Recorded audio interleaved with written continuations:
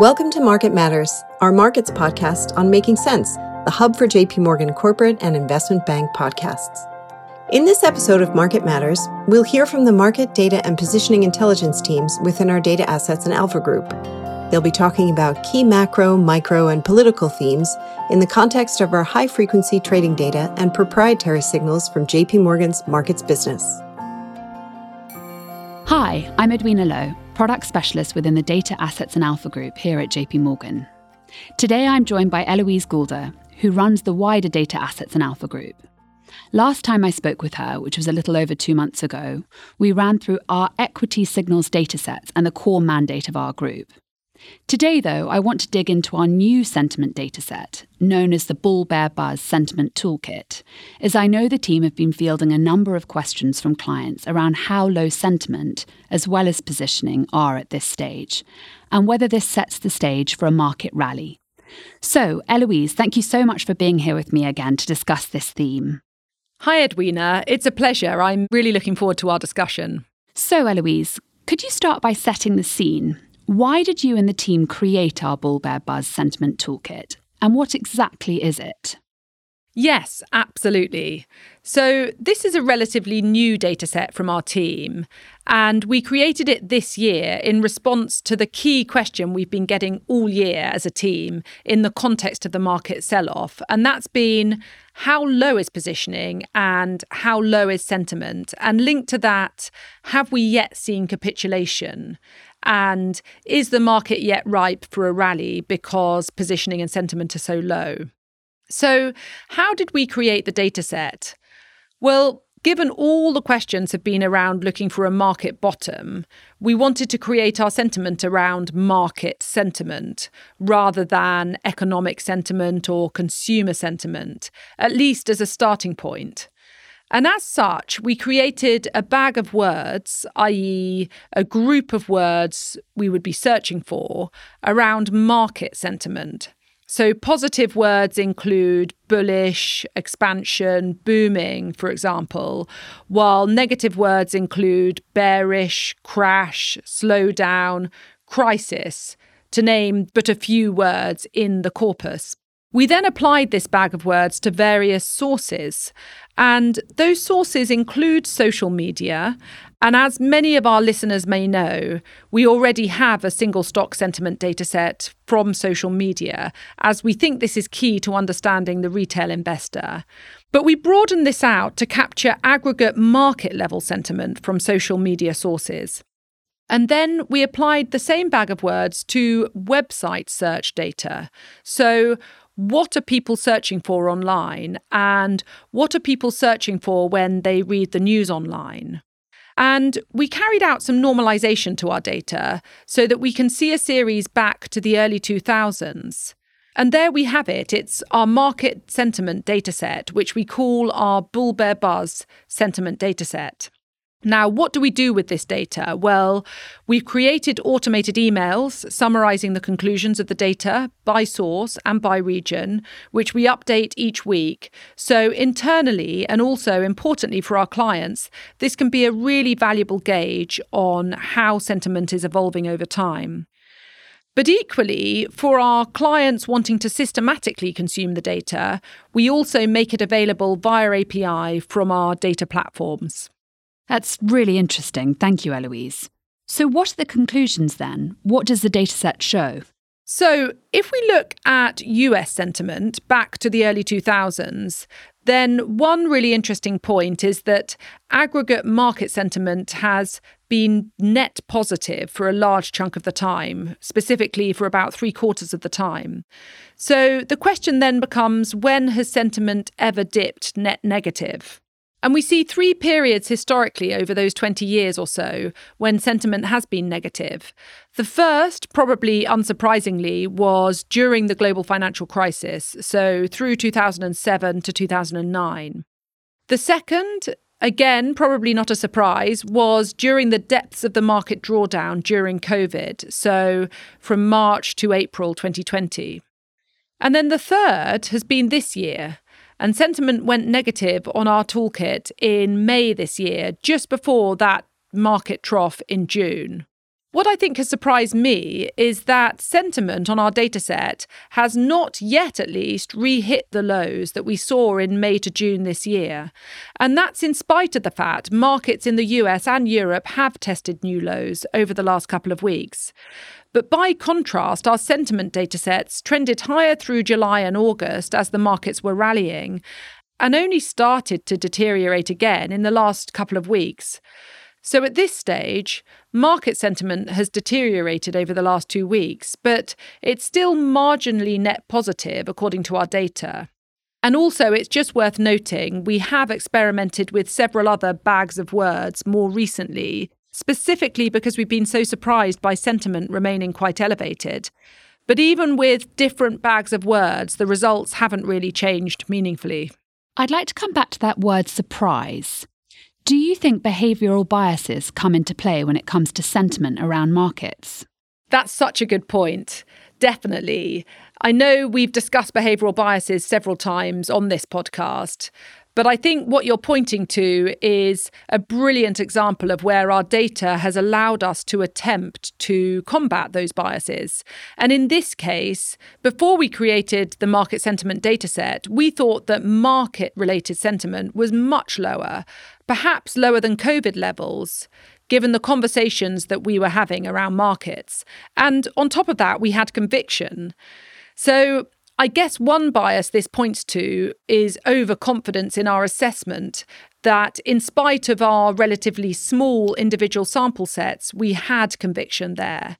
And it also demonstrates how hard it can be to be objective, particularly perhaps during times of acute market volatility, and hence why these data sets can be so powerful. So what do you make of all of this? Does this make you bullish or bearish on markets as a result? Well, the first thing I'd say is that we have backtested this sentiment dataset to find market signals, and we have found some pretty decent signals. Perhaps, Edwina, we can come back to that point later. But the bottom line is the environment where market sentiment is just about in positive territory but falling on a 2-week view, that environment doesn't have a particularly strong historical track record for markets in either direction. So the standalone signal from this dataset right now is, let's call it neutral. But secondly, perhaps the more nuanced answer would be to combine this sentiment dataset with our flows and positioning datasets. I said earlier that the most commonly asked question we've had from clients this year has been how low is positioning and how low is sentiment, and have we yet seen capitulation? And I think this dataset supports the argument that sentiment has fallen, but it isn't necessarily in capitulatory territory. And our positioning metrics look lower than our sentiment datasets, but they also don't necessarily point to full capitulation. Could you elaborate a bit further on that, Eloise? What exactly are our positioning datasets saying right now? Sure. So regular listeners to this podcast might be familiar with our tactical positioning monitor. This captures a whole range of investor types, from hedge funds in our prime book, to retail flows, to ETF flows, to mutual fund data. And we track this monitor every day, and we find it really helpful to look at both the levels and the change in this positioning monitor. In terms of levels, positioning absolutely is low versus the 6 to 7 year history. We find that positioning is just below the 1 standard deviation mark versus history. And historical market troughs have typically been in the minus 1.1 to minus 1.5 standard deviation range. So positioning levels definitely do look on the light side and quite close to prior historical troughs that we saw in December 2018 and then in April 2020 during COVID and then also in June this year. But then if we look at the change in positioning, it's a less clear-cut story. We've seen substantial selling from the retail investor in particular over the last couple of weeks, but we haven't seen a huge magnitude of selling from the other investor types I mentioned. So the change in positioning is not that standout. And for us to have a really high conviction signal on markets, ideally we'd also see that change in positioning also fall to minus 1.5 standard deviations or so on a 4-week view. So to take this back to our conversation about sentiment, I'd say our positioning datasets look lighter than our sentiment datasets right now, but neither necessarily shows clear signs of capitulation. But then the question is, do we even need capitulation for markets to bottom? And we don't necessarily. If the positioning backdrop is light and sentiment is somewhat depressed, and then if macro or fundamental news improve, then conditions could absolutely be ripe for a market rally. But in my mind, I'd rather be a little bit late to that party or late to the rally and wait for that macro or fundamental news to improve before buying on that basis. That's a really interesting take. Can I just go back to a point you made earlier? You said you've backtested sentiment to find market signals, and you found some decent signals. So what does it take for sentiment to provide a bullish signal for markets? Yeah, that's a great question. Thanks for coming back to it. So we find the predictive power for sentiment is a bit like the predictive power around positioning, where there's a bit of a barbell with both a momentum and a mean reversion signal, which are both supportive for markets. So the momentum signal shows that when market sentiment is positive and rising, it's reasonably supportive for markets. And we found historic Sharpe ratios in the 1x range for this setup. And this has been the case for quite a large proportion of the time, in fact, for 38% of the time overall, since the early 2000s, that sentiment has been positive and it's been rising, and it's provided that quite supportive backdrop for markets. But then the mean reversion signal shows that when sentiment, on the other hand, is deeply negative, but improving, and bear in mind, this happens very rarely. In fact, it's just happened 6% of the time on our data since the early 2000s. Then this is an even more powerful signal to buy markets. It often represents that deep market bottom where upside returns can be significant thereafter. So we've seen Sharpe ratios just over 1x in those environments historically, and average profit per trades much higher in those environments. So we do find that this sentiment toolkit can be really helpful in contextualizing markets. But as I said earlier, right now sentiment is small positive and it's been declining. So it's not hitting the extremes we'd need to produce a really bullish signal on markets. Thank you, that's really clear. Now, we've spent quite a lot of time on US markets, but I know your sentiment data set is actually global, or at least you have it for a number of regions. So would you flag any differences you're seeing in regional sentiment right now? Yes, well, I would say that sentiment in Europe has fallen more than sentiment in the US this year. And the standout country in terms of weak sentiment right now is the UK. So we've seen UK sentiment deteriorate since March this year, and it hit fresh lows over the last 2 weeks. And I think what's notable is, unlike most other regions, UK market sentiment is now below the lows we saw during COVID. And it's actually back down to the levels we last saw during the financial crisis of 2008 and 2009 on our data. And this may not come as a surprise given the recent news flow that we've witnessed here in the UK. i.e., it's not just the deterioration in the growth and the inflation mix for the UK economy, but it's also all the news flow around the new government's unfunded spending plan. But I think our sentiment dataset does help contextualise and in fact tallies with the weakness we've seen in sterling and domestic UK stocks amidst this, at least until the last couple of days. Interesting. It's worth highlighting that you recorded a podcast on the UK with Krupa Patel from our market intelligence team earlier this week, if listeners want to dive into this topic in more detail. Yeah, it's a great point, absolutely. We went into a lot of depth on this particular subject just earlier this week. So, coming back to US markets, you've already explained that positioning and sentiment is light, but not necessarily signalling capitulation at this stage. Do you want to say anything else about our wider signals toolkits for our listeners? Yeah, I guess it's worth covering our signal from the noise framework, which is really our flagship market timing indicator from the team. And it's based on over 35 input variables, including fundamental and positioning and flows data points.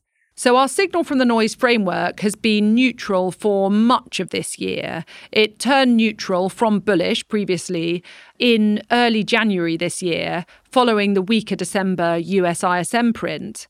And it's been neutral for much of this year, except brief periods where it's been more bullish in mid-March, mid-May, and also August when it was flashing attractive. Anyway, the framework is neutral right now, and it's pretty consistent with everything I think I've been saying so far today. But what's more interesting is then what would it take for our signal from the noise framework to be more supportive of markets? And the bottom line is we'd either need to see an improvement in the fundamentals, and that could come from some combination of better ISM manufacturing data, an improvement in EPS revisions, or a weaker dollar, or it could come from an improvement in the positioning backdrop. And that improvement might be a result of further signs of capitulation, perhaps if markets fall from here and we see further selling. Or on the other hand, it could improve simply because we see better momentum in positioning on a 1-month view. So if the market rallies from here, as it has over the last couple of days, and if that's followed by a move to net buying across multiple investor types, that would also trigger the momentum signal in our framework over about 4 weeks. But as I said earlier, I'd rather not be early to that party, and I'd rather wait until our framework shifts that way. And of course, our framework isn't perfect. It doesn't time bottoms to the very day. But I think it does provide a useful and a historically alpha-generating way to navigate these moves. Thank you. That's really interesting. So finally, linked to the topic of where next for markets, what catalysts are you waiting for to help contextualize the next move? Yeah, so I think the main positive narrative we've been hearing from investors over the last couple of days has been around peak hawkishness, and the idea that a softening in data from here may link to a softening in inflation to come, and then the potential for the Fed to slow the pace of its hiking cycle. So in this vein, for the US, I think Friday's payrolls number, and then probably even more important, the next CPI print on the 13th of October will be key, because if core inflation is lower, it could be taken as a real positive. But outside of these macro data points, I'd flag Q3 earnings season, which is due to start in a couple of weeks in the US. We have the backdrop of modest earnings downgrades for the S&P 500 over the last couple of months. So what will happen to earnings revisions post-results season? And is the macro weakness we've witnessed in data points like the ISM manufacturing reflected in a slowing pace of corporate earnings or not? Thank you very much, Eloise. So if I can attempt to summarise your views. We've developed a market sentiment dataset, which we call Bull Bear Buzz, which is available to our clients as well as risk takers internally. In terms of what the dataset is saying today, sentiment has fallen over the last 2 weeks, but is not showing signs of full capitulation. And then in terms of our wider team signals, which are currently in neutral territory, in order for the signals to be supportive of a meaningful rally, we would need to see either an improvement in the fundamentals, for example, better ISM manufacturing, improvement in EPS revisions, or a weaker dollar, or an improvement in the positioning backdrop, which in itself has multiple components. Does that sound about right? Yes, exactly. Well, thank you once again, Eloise, for sharing your views on sentiment and your wider data toolkits today. I know the topic of how low is sentiment and positioning is a topic you're very widely discussing with clients right now. Thanks so much, Edwina. It's great to be here again today. Thank you also to our listeners for tuning in to this bi-weekly podcast from our group. If you'd like to explore our wider team content further, or indeed get in touch, please take a look at our website, jpmorgan.com/market-data-intelligence. There you can always send us a message via the Contact Us form. And with that, we will close. Thank you. If you're enjoying this conversation, you can subscribe, as well as our other podcasts, to stay on top of the latest industry news and trends. Follow JP Morgan's Making Sense on Apple Podcasts, Spotify, and Google Podcasts.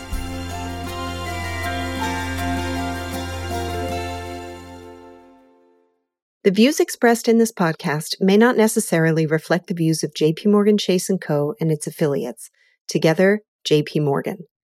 They are not the product of JP Morgan's research department and do not constitute a recommendation, advice, or an offer or a solicitation to buy or sell any security or financial instrument. This podcast is intended for institutional and professional investors only and is not intended for retail investor use. It is provided for information purposes only. Reference products and services in this podcast may not be suitable for you and may not be available in all jurisdictions. JP Morgan may make markets and trade as principal in securities and other asset classes and financial products that may have been discussed. For additional disclaimers and regulatory disclosures, please visit www.jpmorgan.com/disclosures/sales and trading disclaimer.